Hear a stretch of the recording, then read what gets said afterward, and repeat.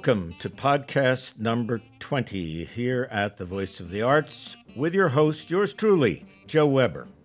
In a marriage, there are plenty of opportunities for misunderstandings. A careless remark, a forgotten milestone, a promise not kept, and before you know it, you're in the midst of a heated exchange and bruised feelings.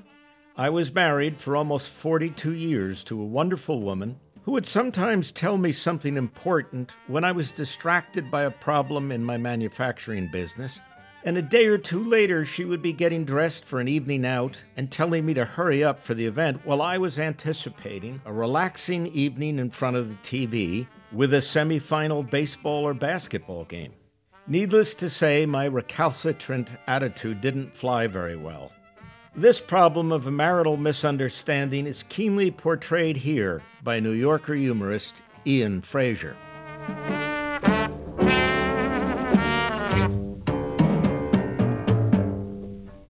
The following short humor piece is called What I Am. It was written by Ian Frazier, and it appeared in the Shouts and Murmurs section of the New Yorker magazine dated May 7th, 2007.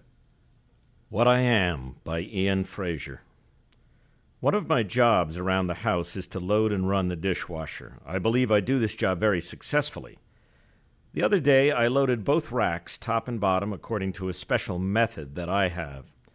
Then I turned the machine on. As a result of some mishap during the wash cycle, a number of the dishes were broken, including a serving dish with a pattern of leaves and olives, which my wife had particularly liked. While unloading the dishwasher, she discovered the breakage, and she brought the pieces of the dish to show me. I expressed sympathy and then began to describe my method of dishwasher loading. This did not make much headway with her because she disagrees with my method and, in fact, has asked me several times not to use it. I kept trying to explain, and in the course of the discussion, just for a second, she lost control and said something hurtful and unkind. I will not go into details except to say that she referred to me as an idiot. Okay, point taken. Based on some of the things I do and their consequences, her characterization of me is not inaccurate as far as it goes. What I object to isn't so much that as the terminology employed. Quite simply, idiot is not a nice word to call somebody, and I find myself asking, as Mr. Welch did of Senator Joseph McCarthy, "Have you no sense of decency, sir?" Throughout my life, I have had to struggle to keep from thinking of myself in the limiting way that word implies. So for the record, I would like it known that I am not an idiot. I am a person who suffers from idiocy. Nobody knows what it is like to deal with crippling bouts of idiocy while trying to lead a normal life. The last thing I need is for somebody to make it harder by pointing out what an idiot I am. Here's an example of what I'm talking about. One day in December, I drove my wife to the bus stop. Before we got in the car, she gave me a greeting card for the cleaning people. I was to drop her off, go to the ATM, take out some cash, put it in the envelope with the card, and give it as a holiday thank you to the cleaning people. I did not want the card rattling around in the front with me, so I opened the back door and laid the card in the middle of the back. The back seats had been folded down, and I put the card as far as possible from any crack it might slip into as a result of a swerve or a sudden stop. While we were driving, my wife asked me for the card. She wanted to write a little note to the cleaning people and sign it. I told her the card was in the back. She turned around and saw it there. She undid her seatbelt, crawled over the seat, and stretched out to reach it. She couldn't quite get to it, though, and she had to crawl even farther until only her feet were in the passenger seat. She grabbed the card and then eventually was able to slide back over the seat. Her clothes had become mussed, and I could tell that she was making an effort not to say what she thought. Now, was it idiotic, her word unspoken, of me to put the card in the back, equidistant from hazardous cracks? Well, yes and no. I believe I could argue both sides of this question and convince you of the justice of either one. But I'm afraid that would only help to make my wife's larger point. Nobody but a moron, in other words, would even think about such idiotic topics. So I have decided that the wiser course is to drop the matter entirely. By coincidence, just now I heard my wife downstairs reloading the dishwasher that I filled with breakfast and lunch dishes not half an hour ago. There were the sounds of dishes clattering and my wife shouting, "No, no, no." It's sad that my own wife has been taken in by the many misconceptions associated with people like me. Those of us unfortunate enough to be afflicted with idiocy are not grotesque caricatures or figures of fun. Idiocy can strike anybody, from the man who says he cleaned your chimney to the President of the United States. Very few of us conform to the old stereotype of the guy in the dunce cap sticking his finger in a light socket. My wife notes, just parenthetically, that I did stick my finger in a light socket once. Recently, I was reading a book by Dostoevsky that I thought dealt with some of these issues in a sensitive way. It's called The Idiocy Sufferer, and I'm happy to report that in this new translation, the terms that cruelly objectify people like me have been updated more inclusively. Of course, the story's hero, Prince Mishkin, lived in an earlier time and so had to wash his dishes by hand. At the moment, I don't remember whether he dried them with a dish towel or put them in a dish drainer to air dry. For people with our disorder, the drying phase seems to be the problematic one. Do you know what a garlic press is? When telling this story, I've found it is always a good idea to ask. A garlic press is a device that squeezes a clove of garlic through a grid of tiny holes. Many kitchens have one. This device is hand-operated and made of sturdy metal. You would think it could be put into a dishwasher like any similar utensil. And that's true, it can. With this important caveat, you must first take out any adhering garlic fibers, those which remain pressed against the back part of the grid where the holes or in the holes themselves. The dishwasher will not remove those fibers. They're too tightly packed against the thing or something, and during the wash cycle, the water will cause the garlic remnants to get all pasty against the metal, and then when radiant heat bakes the dishes dry, the garlic fibers will be annealed and heat sealed to the metal until there is virtually no way of getting them off. My wife was standing over the sink when I came home from yoga the other day. She had the garlic press in one hand and a toothpick with a frayed end in the other. Broken toothpicks littered the counter. She was picking, scraping, and generally scrabbling at the garlic press to remove the etc., etc. She has, in fact, mentioned this garlic press problem to me before. She looked at me with an expression I have come to call her death ray. I said something like, "That's right, blame the victim," referring, of course, to my disorder. I see that we idiocy sufferers have much educating of the public left to do. The preceding is called What I Am. It's written by Ian Frazier, and it was in the Shouts and Murmurs section of the New Yorker magazine dated May 7th, 2007.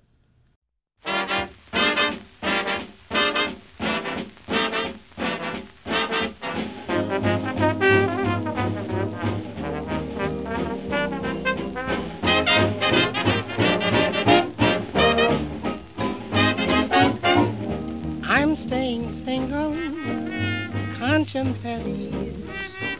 I'm free to mingle. I do what I please.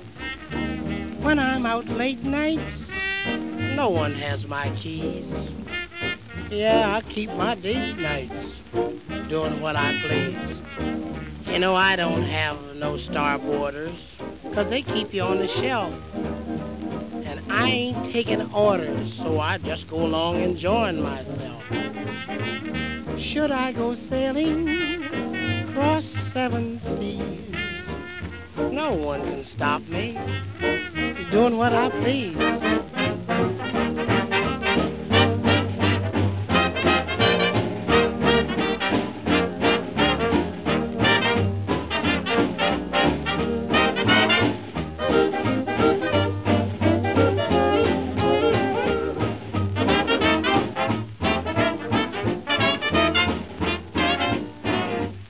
You know, I have romances just like a dog has fleas. Not taking all the dances, that's because I do what I please. I blow in at these parties just like a reckless breeze. I outsmart all these other smarties because I do just what I please. You know, where there's no action, you will find that there's blues about. And I get my satisfaction only when I'm stepping out. And whenever I get tipsy out at one of these jamborees, no one can stop me, 'cause I do what I please.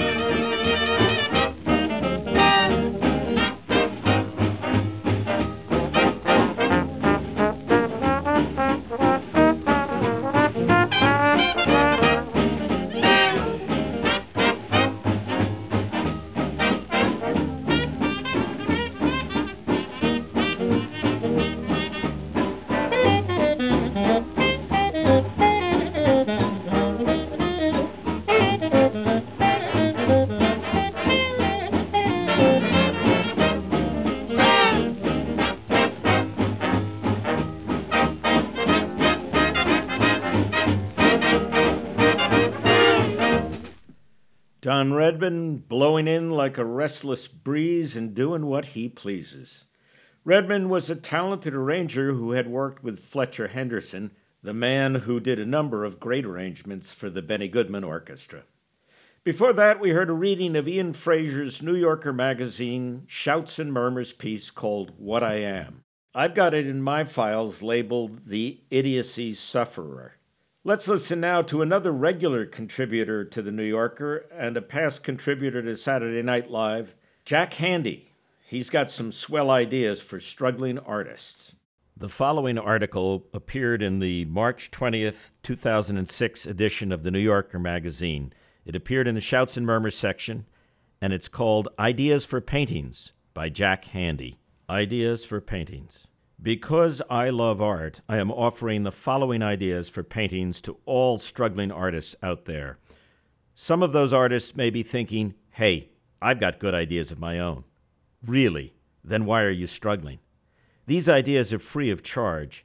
All I ask is that when you have completed a painting, as a courtesy to me, you sign it Jack Handey and your name or initials. And if the painting gets sold, I get approximately all the money. Good luck. Let's get painting.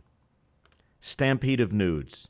The trouble with most paintings of nudes is that there isn't enough nudity. It's usually just one woman lying there, and you're looking around going, aren't there any more nudes? This idea solves that.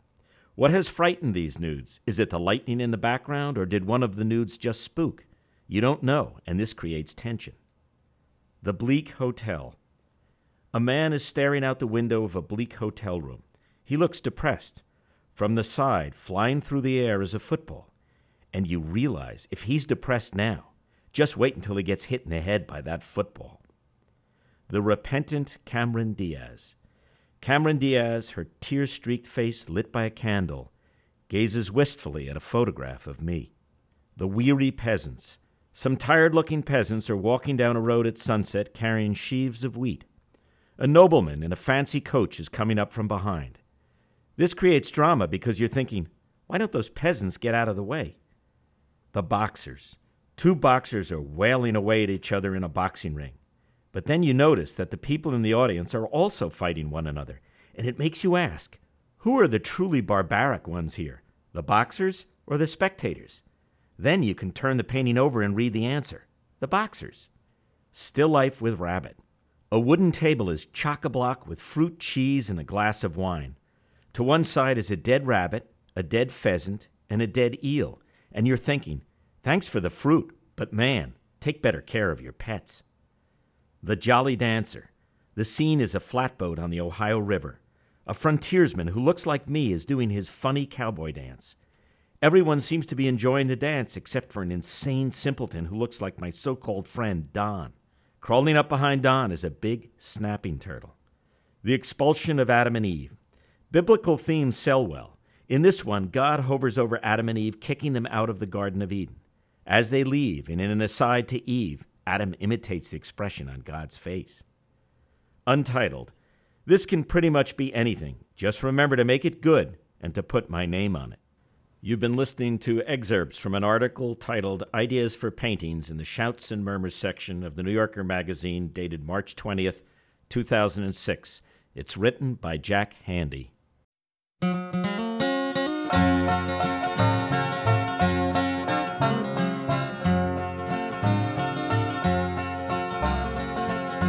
I wandered again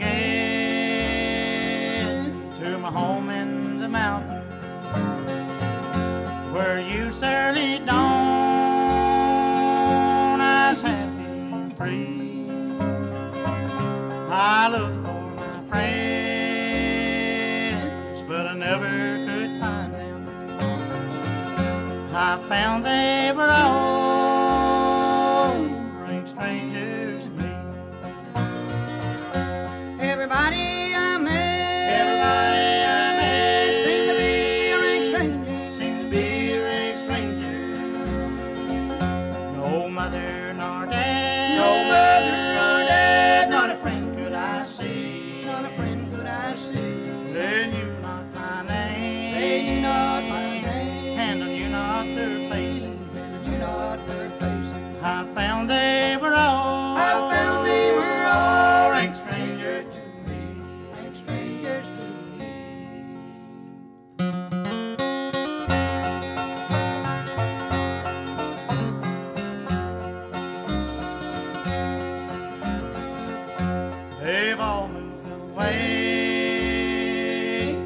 the voice of a stranger to a beautiful home by the bright crystal sea. Some beautiful day I'll meet 'em in heaven where no one will be a stranger to me. Everybody I met seemed to be a ring stranger. No mother nor dad, not a friend could I see, They knew not my name, and I knew not their faces. I found they were all ring strangers to me.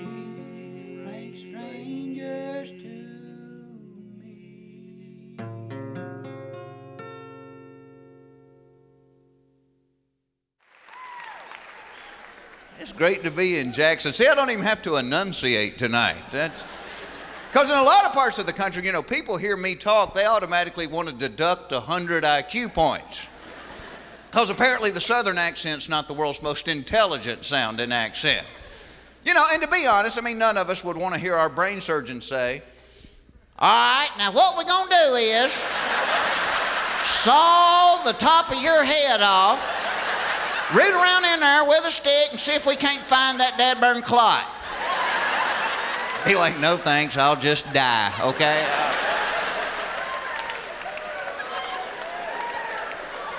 See, that's why Southern financial advisors have such a tough time. Nobody wants to give their money to somebody that talks this way. Well, the key is you got to diversify with your money. What we'll do, we'll take half of it, put it in a big mayonnaise jar, bury it out in your backyard. The other half we'll take down to the dog track and bet on the one that does his business right before the race starts.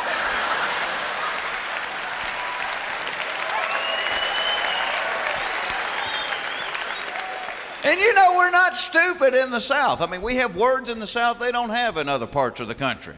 My brother will use this one, used to could. Can you dance? Well, I used to could.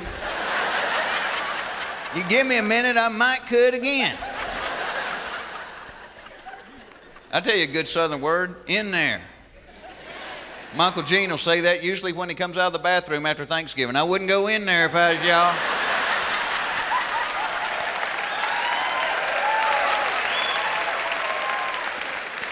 And I know you heard this with somebody, or you see somebody you hadn't seen in a while, you go up to them, they go, how's your mom and them?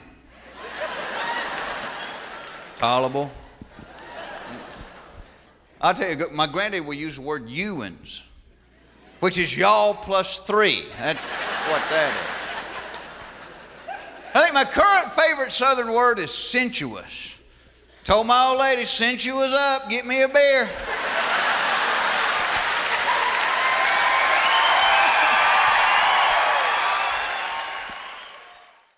Jeff Foxworthy ruminating on the difficulties of the Southern accent.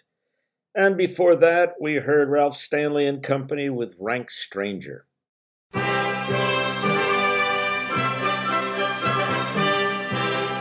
now we bring you another page from the diary of the world's greatest actor, Master Thespian.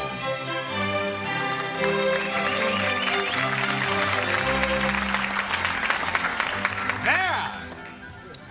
Dear diary, woe is me. Tonight, I open in Romeo and Juliet, the later years. Shakespeare's true version, in which the ill-fated lovers do not meet until middle age. But lo, I've committed the actor's folly of falling in love with my leading lady, the beautiful Astoria Dubois the Fifth. And she, being a human being, is hopelessly in love with myself, Master Thespian. Thank you. Unfortunately, during previews, I have found myself distracted. For the first time, I've noticed another actor on stage, and I found myself actually listening. It's quite a good play. And so, because our consuming passion is ruining my performance. I must dump her. I hope I break her heart. Not! She knocks. Wish me well, O faithful diary. Enter all! Darling, you need not knock. Oh, Thespian, you fool. That was my heart beating with love. Oh, darling, last night was so wonderful. When we made the beast with two backs. Did what? Made love. So that. Continue! When we made love, I realized with all my training as an actress, with all the great love scenes I have played, nothing could have prepared me for the greatest love scene of all. When you screamed like a man afflicted with a rare case of botulism for which there is no known cure, and our souls meshed as one. I'm dumping you. You bastard! Why? Because I don't love you. I never did, and I never will. But what about last night? Acting. But what about the screaming? Projection. Oh, what a relief. At last, I don't have to play out this charade. Charade? Well, all right. How many words? 4. You are an idiot. All right. First word. Shut up! You insufferable fool, you overbearing ham. Make up your mind. I never loved you. I've been using you to further my career. But what about last night? I wasn't even in the bed. But when I... Acting! I'll say. Genius. Thank you. No, thank you. Shut up!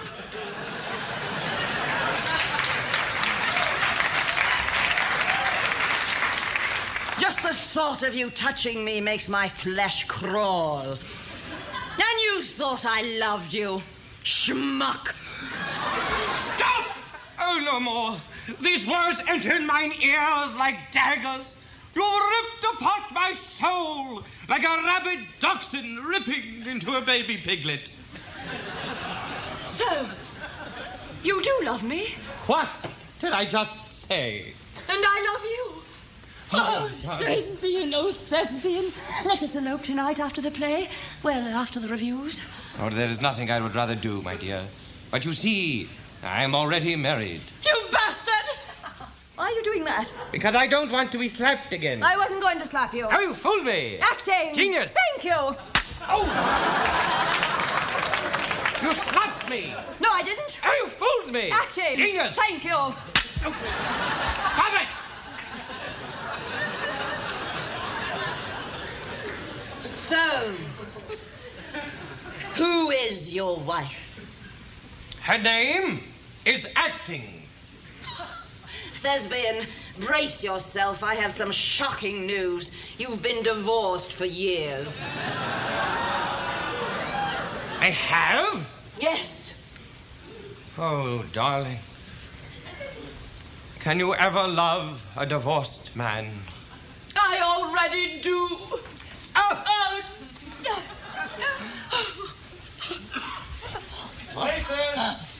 Oh. Come, my dear. After you. Oh, I do adore you so, Thespian. And I love you. Oh, wait! Your back! It looks so lovely in this light. Don't you think the audience would like to see more of it? Oh, you slapped me! No, I didn't. You fooled me! Acting! Genius! Thank you! Thank you! No, thank you! Thank you! Thank you!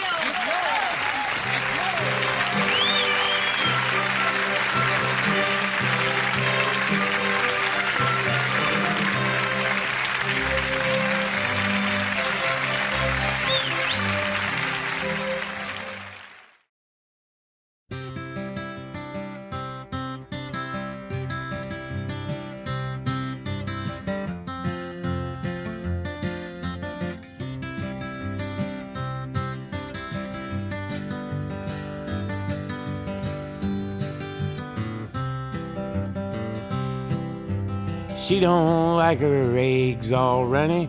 She thinks crossing her legs is funny. She looks down her nose at money. She gets it on like the Easter bunny. She's my baby, I'm her honey. I'm never gonna let her go. He ain't got laid in a month of Sundays. I caught him once and he was sniffing my undies. He ain't too sharp, but he gets things done. Drinks his beer like it's oxygen. But he's my baby and I'm his honey. I'm never gonna let him go. In spite of ourselves, we'll end up sitting on a rainbow. Against all odds, honey, we're the big door prize. We're gonna spike our noses right off of our faces. There won't be nothing but big old hearts dancing in our eyes.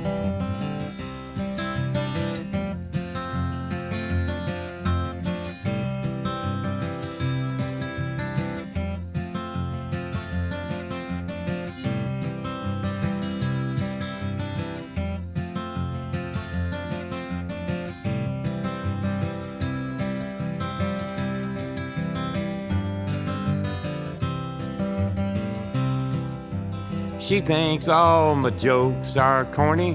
Convict movies and make her horny. She likes ketchup on her scrambled eggs. Swears like a sailor when she shaves her legs. She takes a licking and keeps on ticking. I'm never gonna let her go. He's got more balls than a big brass monkey. He's a whacked out weirdo and a love bug junkie. Sly as a fox, crazy as a loon. Payday comes and he's a howling at the moon. But he's my baby, I don't mean maybe. I'm never gonna let him go. In spite of ourselves, we'll end up sitting on a rainbow. Against all odds, honey, we're the big door prize. We're gonna spike our noses right off of our faces. There won't be nothing but big old hearts dancing in our eyes. In spite of ourselves, we'll end up sitting on a rainbow. Against all odds, honey, we're the big door prize. We're gonna spike our noses right off of our faces. There won't be nothing but big old hearts dancing in our eyes. There won't be nothing but big old hearts dancing in our eyes. In spite of ourselves.